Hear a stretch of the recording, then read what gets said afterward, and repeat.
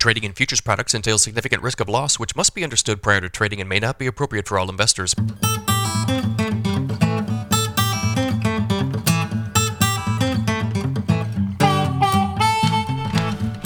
Good morning, everybody. It's Friday, February 9th, 5:28 a.m. Central Time. Grain markets mostly lower here this morning. March corn futures, fresh lows again overnight. Let's start off with yesterday's USDA report. So yesterday's report was mostly bearish relative to expectations. The government reduced its projection for U.S. soybean exports by 35 million bushels, resulting in a larger U.S. carryout projection compared to last month. Demand projections for U.S. corn and wheat were also cut marginally. USDA made only small downward revisions to their Brazilian crop projections. The report confirmed a mostly comfortable U.S. supply and demand situation for corn, soybeans, and wheat.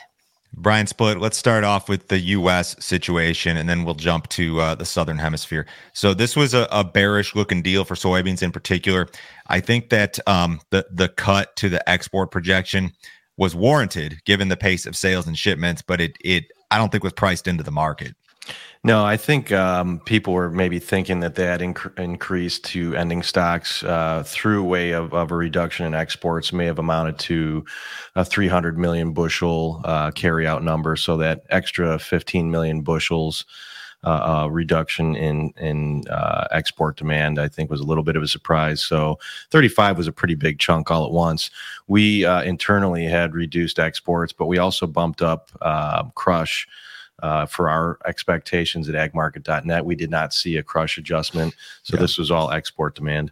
You better hope that crush moves higher because exports are going the wrong way. And a lot of that goes back to the global pricing dynamics and that Brazil is just so much cheaper than what we can offer out of the United States. To look at some of the stocks to use ratio stuff, this is updated as of yesterday. So corn barely moved. Your new stocks to use ratio projection for the United States this marketing year is 14.9%. It was like 14.8 last month. So that's not a big change, but we've had this chart on here 100 times just to illustrate the big shift that is underway when it comes to U.S. supply and demand and corn. When you look at soybeans, it's still not super bearish by any means in the United States. A 7.6% stocks to use ratio is the highest since 2020, but it's still not super high historically. The world soybean situation is the one that I think, at least according to USDA's numbers, and we're going to get to CONAB and the differences here in a second, but your world soybean stocks to use ratio estimate is now north of 30%, which would be the second highest on record dating back to the year 2000. And I think when you look at the world carryout projection for soybeans, just the flat number, the 116, I think that's the highest ever. So the world soybean situation is really not that great. Let's just jump to CONAB, and then we can get into that a little bit. So Brazil's government was more aggressive with production cuts. Yesterday, CONAB reduced its forecast for Brazil's soybean crop to 149.4 million tons. The estimate is down from the agency's January forecast of 155.2 million tons. Total corn production is seen at 113.7 million tons, down from 117.6 million tons. The reduction is attributed to dry conditions. Traders anticipate Argentina's crops will offset losses in Brazil. USDA has the Brazilian soybean and corn crops pegged at 156 million metric tons and 124 million metric tons, respectively. There was absolutely some USDA, call it funny business here when it comes to Brazil. So they raised the size of last year's Brazilian soybean crop by 2 million metric tons, and they only came down 1 million with their estimate for this year's crop. So in effect, between the two crop years, you actually had an increase, which is not friendly to market. And then these CONAB numbers were all over the place. I threw this together this morning, Brian.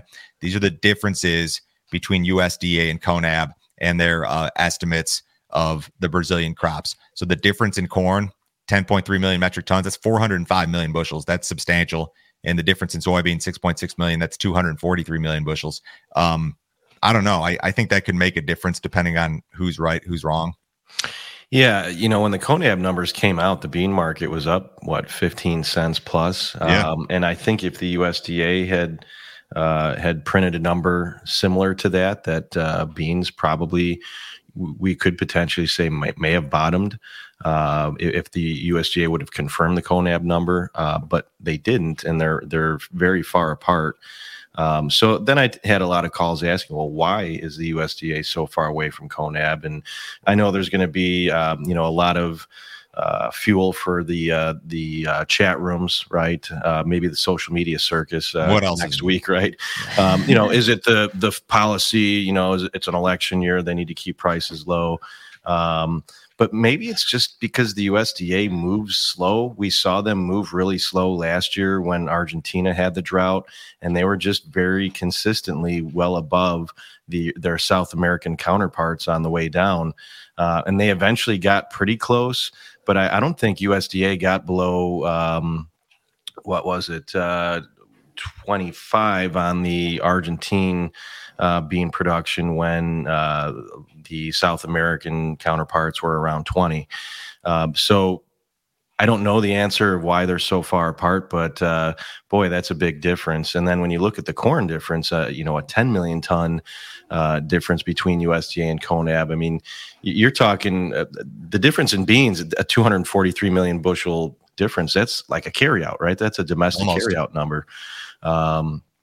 So hopefully we can see the USDA continue to revise these numbers lower and get closer to where CONAB is currently. That would go a long way for our market. The way it's worked, I believe, the last couple of years is that USDA and CONAB kind of come together in soybeans, but they've been far apart on corn, even as it relates to, I think last year's crop, they're still quite a ways away. So I don't know. I mean, predicting soybeans is one thing. Corn is a different thing because, they're just planting corn in Brazil. That second corn crop is being planted right now. So this is like trying to predict U.S. yields in May. It's pretty darn early. There's a lot of weather in front of us. Soybeans, I guess, maybe the estimates should have a little bit more credence to them. But it's a big difference. And who's right, who's wrong, I don't know. I feel like the trade, just based on what I saw yesterday in the markets, is probably working more so with the USDA numbers.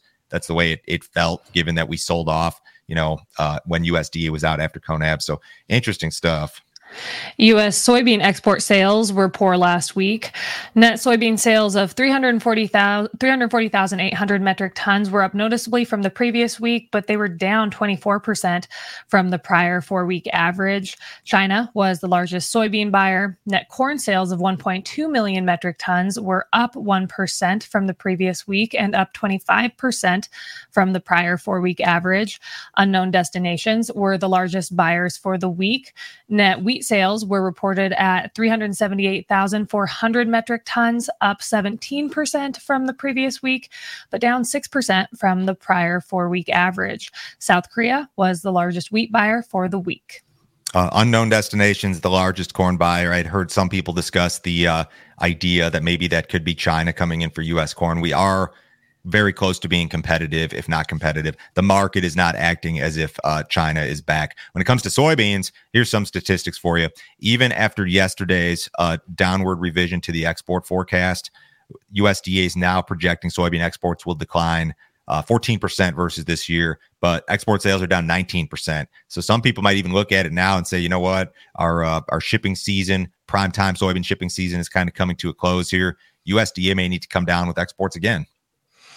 Yeah, I read some chatter that the carryout, if we cannot turn the corner on exports, and if they stay at these numbers or worse, and we continue to lose ground towards the USDA's current target, that we're going to end up with a carryout closer to 400 million bushels. Yeah, in the U.S., U.S. soybeans are still overpriced by, depending on which statistics you look at, $1 a bushel, $1.50, $2 a bushel. I mean, it's a large price discrepancy.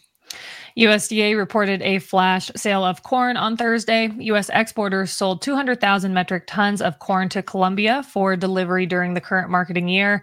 The last time Colombia purchased U.S. corn through a flash sale was back in January of 2023.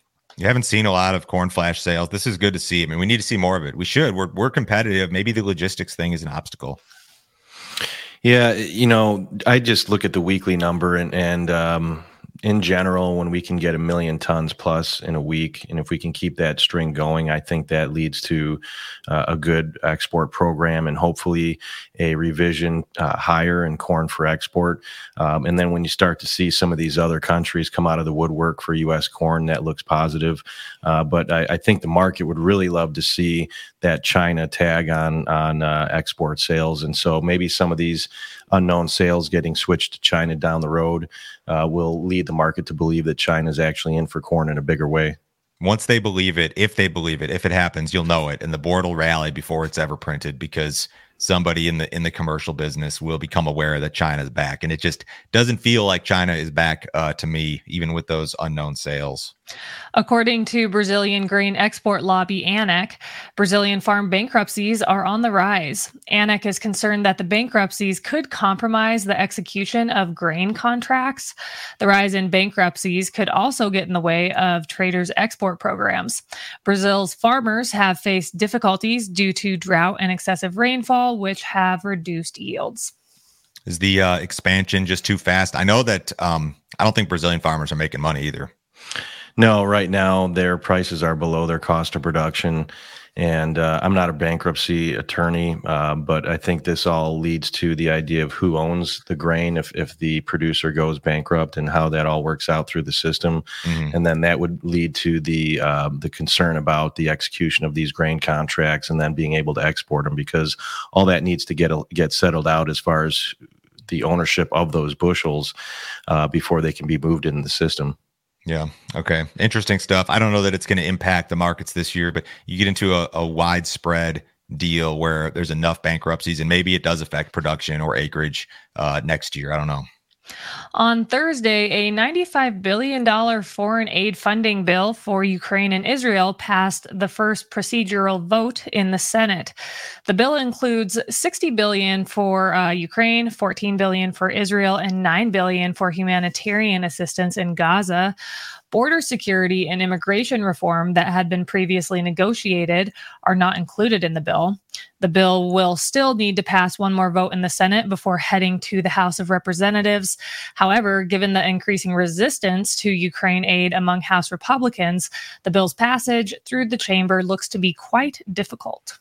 Brian, did you watch the Tucker Putin interview? I actually did, yeah. I watched most of it. It was basically a 2-hour history lesson from Putin. It was actually pretty impressive. I mean, he had no notes and he just rattled the stuff off. I don't know. It was interesting. The translation was kind of brutal to sit through, but it was interesting. I threw this in today for 2 reasons. First reason and question I'll ask you is this. So if we're going to not restart the war, but accelerate the war because we're funding them again, could that have an impact on any of the markets? Maybe. That was one of the things that we kind of touched on at the conference, and it was more just speculative, like how could this work out? But right. The whole thing is that now you've got Russia offering wheat at such a cheap level to continue to finance their end of it.